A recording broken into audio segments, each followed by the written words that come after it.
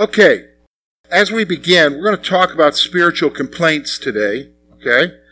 So let me, first of all, as we begin, I just want to say a couple of things. So, I've had a little bit of feedback saying, okay, George, that those lessons have been good and that information's good, but you haven't brought any Bible into this yet. And you're right, I haven't. And that was purposeful on my part, okay? The reason why is sometimes you have to have a diagnosis before you have the treatment. Did you understand what I'm saying? Sometimes you got to know what the issue is and what others are trying to do about it that's not working before you get to the solution. And so when we talk about the drifting thing that's taking place in my life and in your life and in our church and in other churches, you kind of need to stop for a moment and talk about what the problem is before you just go running into the Bible to look for a solution. You got to acknowledge that there's a problem. And folks, there is a problem, okay? I was just talking with another pastor this week. I talked to I have a lot of friends who are pastors, and we interact with each other. And they were expressing some things that are happening in their church that is exactly what we're talking about here. And I thought, are you on Curwensville water? And no, they're not on Curwensville water, so it isn't in the water, okay? So it's not the water, you know what I'm saying? We don't all eat at the same food trough, okay? So it's not that, all right? So what is it? It's a spiritual issue, and that's what we came to last week. So last week I read to you 10 points of biblical revival. So it was suggested to me, and I thought it was a really good suggestion, to put those on a half sheet of paper. And at the top of it, I said, pray and ask the Lord that these points would be evident in our church. Okay? So they are located up here. Okay? They're located up here. I would encourage you to pick one of those up. Just read over it. It's not a prayer request. This is just simply telling you what's evident in a church where God's Spirit is really working. And when you read this list, you're going to be like, wow, I wish that was evident in our church and all churches. Okay? So I would encourage you to pick that up. Okay? Now, having said that, we talked about solutions last week and what we can do, and we came to the conclusion of, biblical revival. It has to be revival. Okay? Not the revival that you hear on the news, revive America, but revive the church. Okay? It's got to start with the church first. So, the first thing I want to talk about is, are we part of the solution? Are you and I part of the solution to the problem? Because we can look at it and say, oh yeah, that's a problem, but that has nothing to do with me. No. You're a part of the church. Every one of us is a part of the church here. Okay? So what you decide impacts all of us as well as what I decide. Do you understand? So the question is are we part of the solution? So here's what I want to do. Three things I want to point out here. First of all, recognizing the problem is only the first step. So we just spent 2 weeks talking about the problem, what maybe the solution might be. That's only the first step, okay? Recognizing the problem is only the first step. And you and I need to realize that, okay? We need to realize that. The problem isn't that there's a new church in town that everybody's going to. First of all, everybody's not going to the new church in town, okay? Just letting you know that. There's no way possible that could be true. That the amount of people who are not coming to church are now going to that church. They would be taking over a part of a county if that were true. Okay? But they're not. Alright? So recognizing the problem is only the first step. Here's it. Each of us has to decide if we are a part of the solution. So this is a personal choice now. When you look at the issue, because we're so used to having somebody else come and solve problems for us, right? That's why we elect politicians. That's why we have troubleshooters at our work and so forth. We hire consultants. We do all this stuff, and we basically say, somebody else will solve this for us, right? Well, no. With this issue, because it is the church and the organic nature of the church, each of us has to decide if we are part of the solution. Okay? We're part of the solution. So here's my third point. Okay? Thankfully, the Bible presents how God's people have faced the situation that we're facing. So we can go to the Bible. Because what we're facing right now, folks, isn't unique. What we're dealing with in our own spiritual lives isn't something that just all of a sudden happened and we're the only ones going through it. This has happened multiple times through history, multiple times in the New and Old Testament, especially the Old Testament with God's people Israel. So we can look at God's Word and figure out what we need to do. Okay? Figure out what we need to do. So today, we're going to look at the problem. Well, I thought that's what we've been doing the last couple of weeks. No, we're going to look even deeper than that surface issue. And we're going to look at some complaints. Does everybody know what complaints are? Especially those of you who are in business, you never have to deal with complaints ever, do you? Right? Complaints are a part of our life. We have complaint departments, complaint boxes. And in this days, we have the internet, which is filled with nothing but complaints, right? Well, I'm going to be honest with you. The Bible, especially in the Old Testament, has God's complaints. Do you realize that God has some complaints about His people? I thought He just forgives. Well, He does. But there are some things that weary Him. That there are some things that grate on Him that we do. You may not have ever thought of that before, but there are some things that bother Him. In fact, the New Testament would say is that we grieve the Holy Spirit. We quench the Holy Spirit. So here's what we're going to do. I'm going to start off, first of all, we're going to look at 3 different passages. We're going to look at the Old Testament, 2 passages in the Old Testament, and we're going to look at 1 passage in the New Testament, and you're going to do it in your groups. So I would like for you to break up in your groups right now. Go ahead and break up in your groups, and I'm going to put the questions up here as you're breaking up. Okay, so here are the questions I want you to look at. Okay, here's the questions. I want you to read Malachi chapter 2, verses 13 through 17. You're actually going to see 2 series of complaints here. You're going to see God complaining, and you're also going to see the people of Israel complaining. And I want you to ask the question, what are the complaints? How does God respond? Okay? What are the complaints? How does God respond? Then I want you to go to Isaiah chapter 43, verses 22 through 26. Read that. What is the complaint? And what does God call them to do? All right? And then you say, well, that's a lot of Old Testament. I want you to go to the New Testament now, to Revelation chapter 3. And I want you to read verses 15 through 20. And I want you to see what is the Lord's complaint. This is Jesus' complaint. And then what does Jesus call them to do? So this is what I want you to work on. Okay? So go ahead and start. It should be very obvious as you're reading this. There won't be a lot of discussion as far as the particulars, but I'd like for you to read these passages together and figure this out. And then we're going to talk about the complaints. There's actually 3 of them. Okay? 3 of them. Now, remember, a little bit earlier I said to you,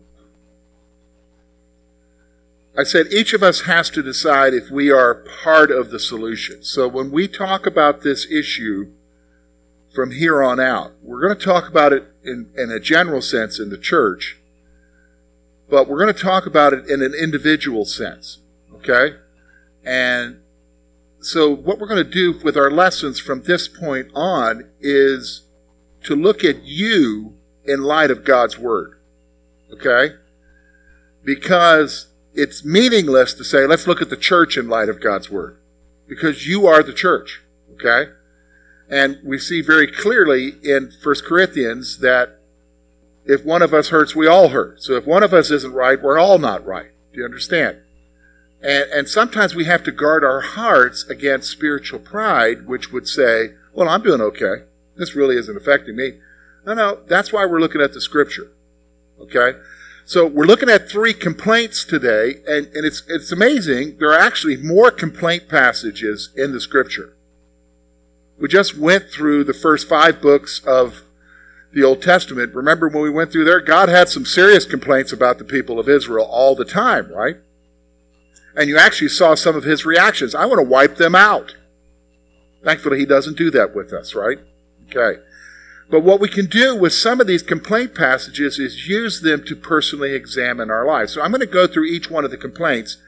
And if you have a sheet when you came in, you'll notice that there is a personal question there. And I'll go through the personal questions with you, but I don't want you to answer them here. I want you to take them home with you, and during the week, ask yourself that question. Am I part of the solution?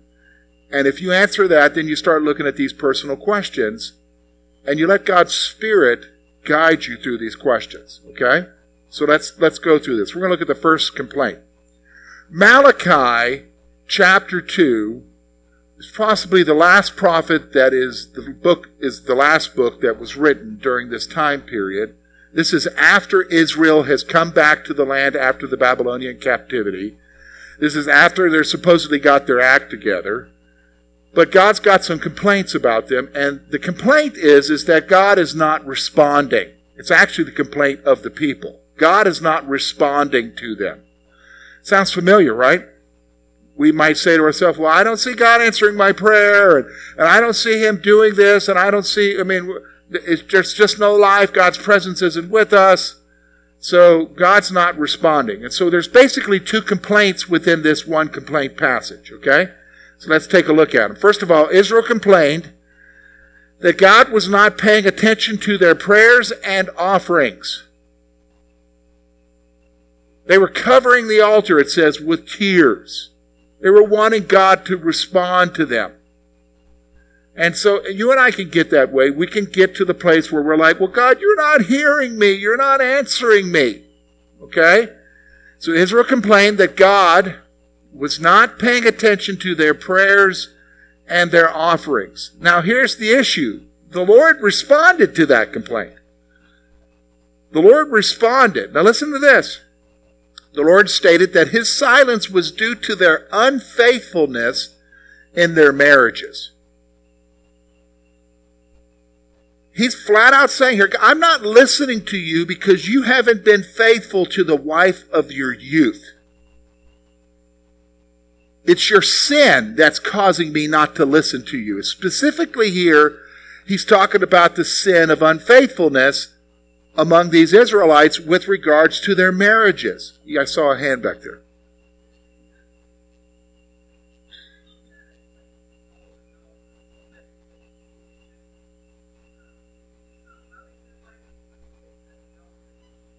Well, in this passage, it's an adultery issue. Okay? Okay, it's an adultery issue. But I'm going to give you a couple of more passages. So if you look there, I'm going to give you 2 scriptures, okay?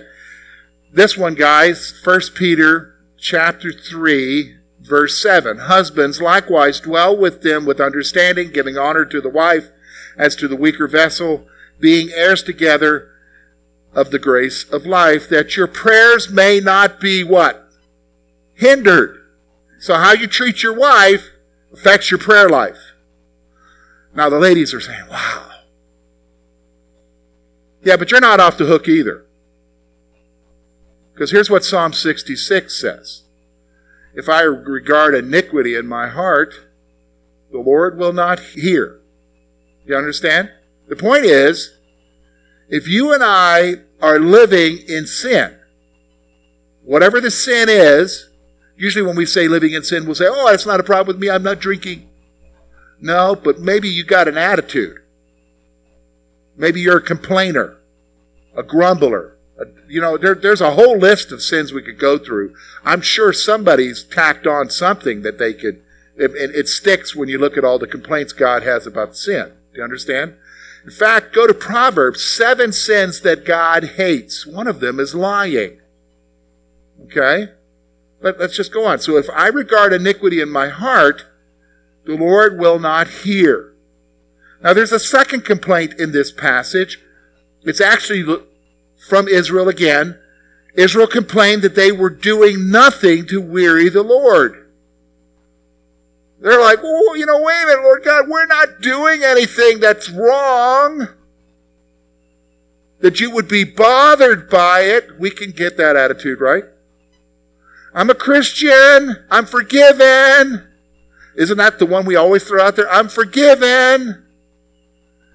I've got that forgiveness thing. It's not bothering you, Lord. Look at what the Lord says. Israel had wearied the Lord with their empty spirituality that justified their sinful lifestyles. God says, you guys are just living a lie. You're living a lie. That's what's going on here. Okay? This is his complaint.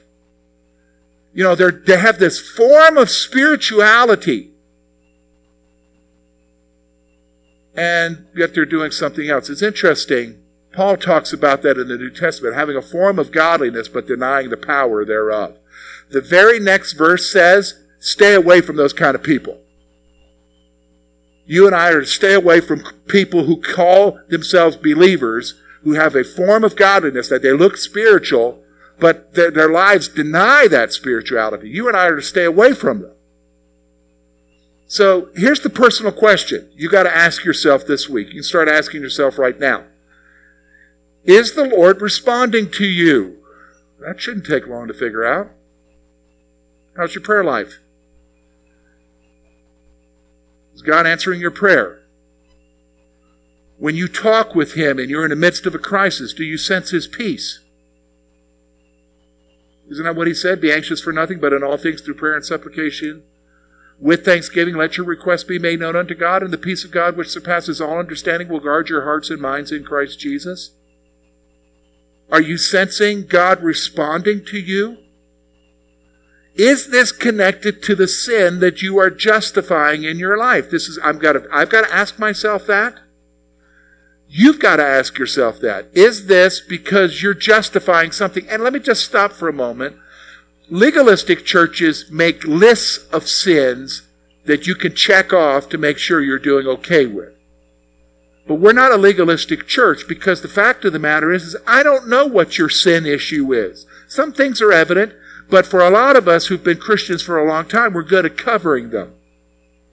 I'm good at covering them. But you know what they are, and the Spirit of God knows what they are. And so if He's not responding to you or I, it's incumbent upon you and I to ask ourselves, well, is it because of this sin issue that I'm justifying? You know what I'm saying? I'm justifying. And our natural response is, well, I'm not as bad as that other guy. Who cares about the other guy? You're talking about yourself, because it goes back to the question, are you part of the solution? Am I part of the solution? Okay? Let's go on. The second complaint. It's in Isaiah. Okay? Isaiah's passage. He goes on, and the complaint. Here's what Israel was complaining. Here's what God did. Israel had forgotten God and no longer sought the Lord and worshiped Him. When you look at that passage, God is saying, you guys have forgotten me. And you're no longer seeking me. And you're no longer worshiping me. You're no longer bringing the offerings I've asked you to bring, the Lord says to Israel. So, three things. They've forgotten Him. It's easy to do, isn't it? No longer seeking Him. I'm just too busy. And no longer worshiping Him. I've got other things that are higher on the priority list. So here's what goes on. Yet the Lord says, I'm still burdened with your sins.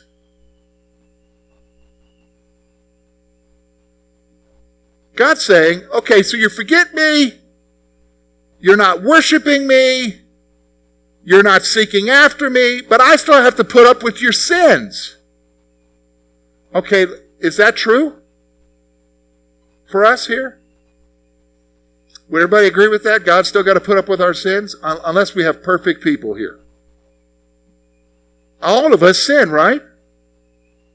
And we sin without even knowing it. God says, you have forgotten me. I'm the one who blots out this stuff. And yet you forget me and I still have to put up with your sin. I still have to put up with your sin. So here's what the Lord calls them to do. Okay? The Lord reminds them that He is the one who forgives and forgets their sins. He's the one who forgets and forgives you. Excuse me, the job doesn't forget or forgive, does it? The Little League team doesn't forget or forgive. Your TV show doesn't forget or forgive. Now, why are you bringing all that up, George? I'm just saying, I'm just listing things. Hunting doesn't forgive and forget. Do you understand? I'm just bringing out things to you that distract us from our God. And, video gaming doesn't, do you understand? All this other stuff that we get distracted by doesn't forgive and forget us our sins. There's only one person who forgives and forgets us our sin. Who's that, folks? God, Jesus. And we should take some time to interact with Him, right? Do you know what I'm saying? So the Lord is reminding them that He's the one who forgives and forgets their sins. The Lord calls them to remember Him and interact with Him. Remember Him. So when I'm reading this passage, first thing that goes through my mind for George, okay, I'm not talking about you, I'm going through me, okay?